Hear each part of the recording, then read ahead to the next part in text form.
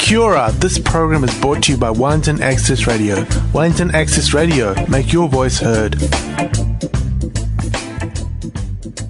Kia ora Wellington, and welcome to Wellington Access Radio, 106.1 FM. I am Perrine. And I'm Ruth. Welcome everybody. We are here today to bring you a bit of marine stuff and a bit of justice stuff, I think. Sounds good. So in the second half of the show, I'm having Tania Savitsky-Mead from Just Speak come and talk about their youth-led movement to get a better justice system in Aotearoa. Oh, that sounds great. Yeah. What do you got on for the first half? Or do you want to just crack on into it? Well, why don't we just crack on in? What gets you out of bed in the morning? When I was a kid, I took for granted the rivers, bush, sea and birds. I never gave a thought to where our rubbish went or how practices on our farm might affect our rivers. Pollution was something that bad people did or that came from factories. Our young people today know differently, and it's because of the work of people like my guest today. A self-confessed nature nerd, Zoe Studd is the Executive Director of Mountains to Sea Wellington, a trust that operates with a team of dedicated staff and volunteers. The programs they run with communities and young people are creating a sense of kaitiakitanga, which in Māori means guardianship and protection, a way of managing the environment that reflects the deep kinship between humans and the natural world. They're creating a legion of kaitiaki, that is young guardians and protectors, empowered to take action to help protect and restore our rivers, harbours and coasts. This is what gets Zoe out of bed in the morning, and she's here today to tell us all about how they do that. Welcome, Zoe. Thank you. Thank you for having me, Ruth. So, Mountains to Sea has recently celebrated its 10th year of operation in the Wellington region. That's right. Tell us more about who and what Mountains to Sea Wellington is. So we've just celebrated our first year and a half under our new trust. So we operated in Wellington for 8 years under the umbrella of another organisation. But yes, we've been here for 10 years delivering programs, and we feel incredibly lucky. We get to get out of bed in the morning, as you said, and do a job that we really love. We get to work with lots of fantastic young inspiring people and to take them out to those special places that we really love as well. And Mountains to Sea Wellington is probably more about what we do than being able to explain it over the radio. But in the last week, some examples of some of the things we've been doing is releasing whitebait back into streams in the Wairarapa, snorkeling with kids out into Tahi Bay. We've just had a group of young kaitiaki out at Kapiti Island, and they stayed overnight to celebrate their restoration projects. And our lives are a little bit like that. So Mountains to Sea, we're kind of everywhere from Kapiti into the Wairarapa and the Hutt Valley and all along the coastline. So it's a busy time of year for us at the moment. Everyone's making the most of the sunshine. So who are your team? So we've got 4 core staff that work with us, and it's built over the last few years, but now we're all full-time. So there's myself, Liz Gibson, who manages a lot of our freshwater work, Sarah Kachwala, who is now managing our marine programs, and Jorge Jimenez, who's one of our educators as well. And we work across all of those different areas. We also have Takawa Rob, who does a lot of our beautiful photography and comms work, and has been working on an exciting program called Te Kura Moana, engaging with kura Māori, so full immersion Māori language schools across the Wellington region. And we have some other wonderful folk who work with us part-time. So Alan K. Young and Ben Knight, who now works for Sustainable Coastline but still occasionally pops over so he can help us out with a snorkel up in Kapiti. So we're a big team. We've grown a lot over the last few years, and that's really been because there's been a huge demand from schools and community groups for the work that we do. Which is really great, isn't it? Yeah. Before we talk about the programs that you run, why? What are the issues facing the Wellington region in relation to our waterways and our habitat degradation? So I think it's fairly obvious. I think most people in New Zealand understand, the impact of settlement across New Zealand, the change to rural landscapes, to urban landscapes. and, the major alterations those have made to natural waterways. And probably the main issues that we see around Wellington are the big three, which is sedimentation. So the impact of sedimentation on our rivers and our coastline, and the impact that has on water quality, but also on habitat. Water quality is another massive one. So stormwater is a big issue for Wellington. We've got a really old stormwater network, which we've inherited. It's over 100 years old in some places, and that's having a big impact. And habitat loss through that change in those urban and rural environments as well. So we've seen a big decline in biodiversity through that loss of habitat, and we've lost most of our wetlands around Wellington as well, which were really key ecosystems. Just a little side question to what we talked about. What's the ongoing impact of that loss of habitat and the loss of biodiversity, the flow-down effect? Someone asked me the other day, well, what does it really matter if whitebait disappear from our rivers, Zoe? Like, what's the big deal? We do no whitebait fritters? Yeah, well, no whitebait fritters. But they were like, really, like if there weren't any of these little fish left, what would be the big problem? And then as you dive into the life cycle of something like a whitebait, you realise what an integral part of the food chain they are. They spawn on the side of the river. So in late summer they start spawning, and that's a food source for eels and lots of other creatures. But also they spend their first 6 months of their life out in the ocean, and they start that food chain. So they're feeding things like kahawai, the bigger fish that come in and feed off them as well. And that's something that humans are then impacted by too, because it's a major part of that food web that gets lost from a particular ecosystem. So we are intrinsically linked. We think that sometimes it doesn't matter if our rivers degrade or our particular river isn't in great state, but we don't always understand the flow-on effects and the way that those are interconnected. Now, being realistic, you aren't trying to return our waterways to how they were 200 years ago, but what is the vision for your organisation? What's the vision ahead? Well, I think you summed it up really well. We want young people and communities to feel really connected to their local environment. We want them to feel like kaitiaki. We want them to feel empowered to make an impact in their local stream. And I think for lots and lots of young people as well, they no longer go into their local stream because their parents or their community say, oh, it's not a safe stream and you shouldn't go in there. Well, if you don't love your local stream, then what stream are you going to take care of? And I've had a really cool example recently. We've had some kids working with us in Cannons Creek, and they've been improving Fish Passageway. So it's a concrete drain. It runs through Cannons Creek Park. Really hard for young whitebait species to get back up into the streams and the rivers higher up in the catchment. So we've been working with some wonderful people, Tim Ollie and Kelly Hughes, and they came in and worked with the kids and actually put in baffles and ropes and helped the kids improve the passageway. And no sooner had we put them in, but an eel came along and started swimming up and using it. So they were creating eddies, and they were using a whole range of different tools and techniques to improve that habitat. So what we'd love to see is, obviously we're never going to go back to what we had, but there's a huge amount we can do to enhance biodiversity, in our urban environments and in our rural environments, and adapting what we've created and retrofitting it so that we can actually see some flourishing and returning biodiversity. Can you give us a few more examples of things that just everyday people like myself could know that would make a difference, that we just don't realise or don't know about? Well, I think, I think there's been some fantastic understanding that's grown in the community. So I don't know if I'll be telling people a whole lot of stuff they don't already know. But obviously waste reduction is a really massive one. Our rivers are massive vectors for plastic, and as are our coastlines and our stormwater drains. Our stormwater systems are really old. They get overwhelmed really quickly.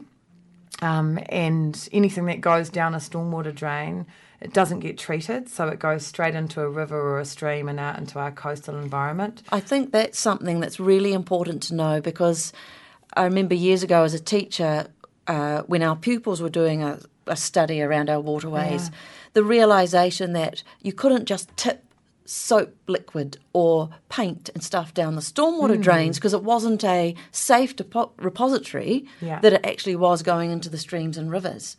is something that people just weren't aware of. Yeah, They just and thought of it as the kitchen sink. pretty much, yeah. I'll change my oil and I'll tip it down the drain, and it will flow off somewhere, but hopefully it will get treated somewhere along the line.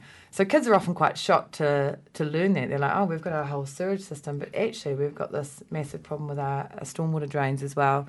And that was another cool partnership that evolved with a fantastic company called Stormwater 360. And we were working with kids monitoring what was actually going down their stormwater drain, and they were using that information to go back to the community and talk about some behaviour changes in their local community as well. But stormwater drains also harbour lots of biodiversity, amazingly enough. We often find native fish living down them and young eels. But when you look down them, Exactly. they're full of plastic and rubbish. I know, they're resilient, aren't they? But I think there's a lot that we can do. In urban environments and rural environments are a bit easier sometimes because it's easier to plant a tree or to fence off an area from stock. But urban environments provide particular challenges. So there's a lot of people thinking about how do we retrofit an urban environment to improve biodiversity? How do we connect people back to that biodiversity so that they actually, want to make changes way up in the catchment that are going to have a positive impact downstream? And are there any plans afoot for ways to address the stormwater rubbish issue? There's lots of plans afoot. It's probably a bit bigger than Mountains to Sea Wellington, but Wellington Water, which is commissioned by a number of the councils around Wellington. Well, actually, is owned essentially by the councils and funded by them. That's their number one priority, is dealing with stormwater. But it's a massive and long. It's a long-term problem. And it starts with educating us, the public. Yeah. So tell us about your core programs that you deliver as Mountains to Sea. Cool. So we have 3 main programs. We're actually supported and closely affiliated by a national trust called the Mountains to Sea Conservation Trust. And they developed up 2 fantastic national programs which students do right across New Zealand. So the first one's called Experiencing Marine Reserves. And that's our marine program, and that sees us put lots of kids into fins and wetsuits and flippers and dive into our local marine reserves. And through that program, we work with a school for a term. They learn how to snorkel. They get into an unprotected area and a protected area, and they compare, the impact that protection has had, and then they work on their own kaitiaki project. So that might be looking at stormwater impacts or waste reduction activities, or just education around respecting the boundaries and fisheries in their particular area. And that's been really cool. Actually, this year there's been it's the 10th year of the South Coast Marine Reserve Tapitiranga. So we've just had 500 kids come down and have a big celebration as part of that. So we think about 15,000 kids have been snorkelling with us since we got started, which is quite a lot. We also do it up in Kapiti, and we do a lot of that in the summer. So in winter, in terms 2 and 3, is predominantly our freshwater work, and that's our Whitebait Connection program. And the Whitebait Connection kind of follows a similar format. We look at a freshwater way that's been less impacted, and they look at the biodiversity, the habitat, the water quality, and they paint a picture of what's going on in that stream. And then they compare it often to their local stream, and then they implement kaitiaki action from there. So that might be planting, or it might be a whole range of different activities. And then the last one is Healthy Harbours, which is Experiencing Marine Reserves and Whitebait Connection sort of got together and had a baby. So it's a whole Mountains to Sea approach. So we look at fresh waterways, we look at the estuarine environment, where a lot of species, will spend part of their life cycle. Our freshwater fish, most of them go to sea. Many of our saltwater species, they actually spend the first part of their life in estuaries. It's nice and protected. And then we take them snorkelling along the coastline. And we do a lot of that program around Porirua as well, because it's an incredible harbour that's in need of a lot of love and reconnection. So your programs are about inspiring and insisting the students into taking action. Can you give us some examples into what ways they have been in action? Well, You've mentioned a couple. I've probably already had a bit of a chat about so you a few. mentioned the tree planting. Yeah. So the way the kaitiaki actions that they might take on. Yeah, so so many things have happened over the last few years that kids have done, and every year more and more stuff has taken place. But Fish Passageway has become something that's become really on people's radar, and that's really important. Our whitebait species, is 5 of them. They need to be able to get back up from the ocean and back into areas where they grow. The smallest one, which most people know, well, the juveniles that most people know is a whitebait fritter, they grow into 5 species. The largest one can be up to 20 years old and be 30 or so centimetres long, and it needs to get up into a nice, clean, deep pool. So we've had kids, and with the support of lots of wonderful organisations, putting in ropes and what we call fish ladders to actually help them climb up as young species. So that's been something that kids have really connected with. We've had kids design and implement litter traps and test out different litter trap designs along rivers to capture litter as it's coming along on waterways with varying degrees of success. We've had, I couldn't tell you how many trees have gone on the ground, but in collaboration with lots of other organisations, there's been many metres of streamline planted, a huge amount of coastal cleanups as well. And then sometimes kids sort of go in a direction because we don't know what they're going to do, and we don't sort of push them in any particular direction. But this year, at the beginning of the year, we did a wonderful collaboration with Pātaka Art Gallery out in Porirua. And the kids did this beautiful artwork in what we call tuna trails, so the eel trail through their local park. And they did a beautiful big mural down in the inanga spawning site. So inanga is a whitebait species, and in this particular part of Porirua, it's actually laying its eggs on the side of the stream as it goes under the motorway. So they've done this big mural, and they've done planting upstream. There's all sorts of I feel a bit bad because I'm probably missing out some schools that have done some wonderful stuff, but they all make the connections, whether it's from starting their own school nursery to monitoring their local bit of river, to just actually educating their wider community. And today I was with some kids who are making placards to go protesting against the whitebaiters next year. I thought, uh-oh. But I only had my first ever whitebait fritter like a couple of months ago. So this year you don't want to run into these kids then. This year has been a milestone year for Mountains to Sea. What have been some of the key highlights for you, do you think, for the team? Yeah, it's been such an exciting year. The first year of stepping out as an independent trust is a really massive process, and that's been wonderful and really challenging and exciting. And some really fantastic projects have grown from that. So for the last 3 years, we've run this Kaitiaki Kia Kapiti program, and young people present the projects that they're undertaking, and we take 6 students out. And this year, we were just blown away by the calibre of the things students are doing. So that was a real highlight for all of us. We all went and watched what they were up to. Te Kawa's program with Te Kura Moana has also been a real highlight. It's been really fascinating watching that grow and those relationships and that knowledge expand into the kura. We were really lucky to receive some funding this year from Ministry for the Environment to support a long-term citizen science project on our freshwaterways. So that's provided some long-term funding for our freshwater education programs, but has also enabled us to actually start training up community groups to do freshwater monitoring and support them in developing long-term restoration projects. And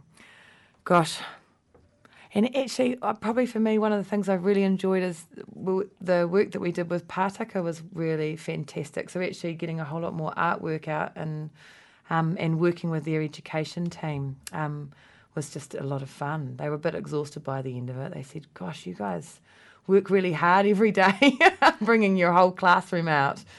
So, yes, because you don't all just work in a nice, comfy office, do you? No. Which brings me a bit to the other thing I wanted to talk about, the campaign you've got coming up, because what is coming up for Mountains to Sea? Looking ahead, there's a couple of things. There are. We're also all looking forward to having a really great holiday. Oh, yes, that too. We definitely, it's definitely been a really busy term. But we've got some, we currently work out of our own homes. And we have a trailer and a truck, and that's our office. And then really our office is the local river or the bit of coastline that we're snorkeling or getting eel wrangling in for the day. So we've got a Pledge Me campaign that's on at the moment, and we're fundraising for a second trailer and a truck to cover the Wellington area, because we're kapiti to Wellington and that gets quite busy, zipping about to all those places. So the Pledge Me campaign is for our new trailer and truck, and that actually finishes on the 19th of December. So people can find out a bit more about that. Where do they go? They've got just a few days to support this amazing organisation. So it's called, so the Pledge Me campaign, you can either go to 5866 as the campaign number, or you can search for Mountains to Sea on the Pledge Me page. And we've actually just made it to 15,000, so we've got 5,000 more to raise in the next 7 days. So fingers crossed for that one. Yeah, come on, everybody. And the cool thing, I'll do a little plug. The Pledge Me campaign, the way that it works is on rewards, so people can sign up and receive adventurous rewards with us. So all through January we'll be set up renting out wetsuits and taking people out for guided snorkels. So people who pledge can get themselves a Christmas present for someone. So instead of buying something, people can invest in an adventure with their family and friends down in the Marine Reserve and see what we're so excited about. Yeah. Yeah, right. Are there any other ways that people listening can be involved or provide support? Yeah, absolutely. So we have lots of wonderful volunteers. They come and help us with our safety ratios out snorkeling, but they also do a whole range of other things, fundraising and baking and turning sausages at community snorkel days. And we have a community snorkel day also coming up on the 15th of December, and that's a free community snorkel day that's being supported by the Wellington Community Trust. That's this Saturday. That's this Saturday. I know, because it's my birthday. Well, come down and have a snorkel. But that will be from 10 until 4, and we've got volunteer guides who help take people out, and that'll be at Princess Bay. So we're just on the edge of the Tapatiranga Marine Reserve, so we'll be set up there with all of our team, and people can come down, have a chat to us, sign up, get in the water with the support of a guide and our lovely warm toasty wetsuits, have a bit of a rinse off after, and have a bit of a chat to us about what they've spotted in the Marine Reserve. So we just welcome people to come and actually take part in the stuff that's going on as well. That's this Saturday, everyone, down at Princess Bay. Yeah. So what other things does your funding have to support, just in the time you've got left? Well, the four of us, as we Zoom about, so we're all full-time now to try and meet up with the demand.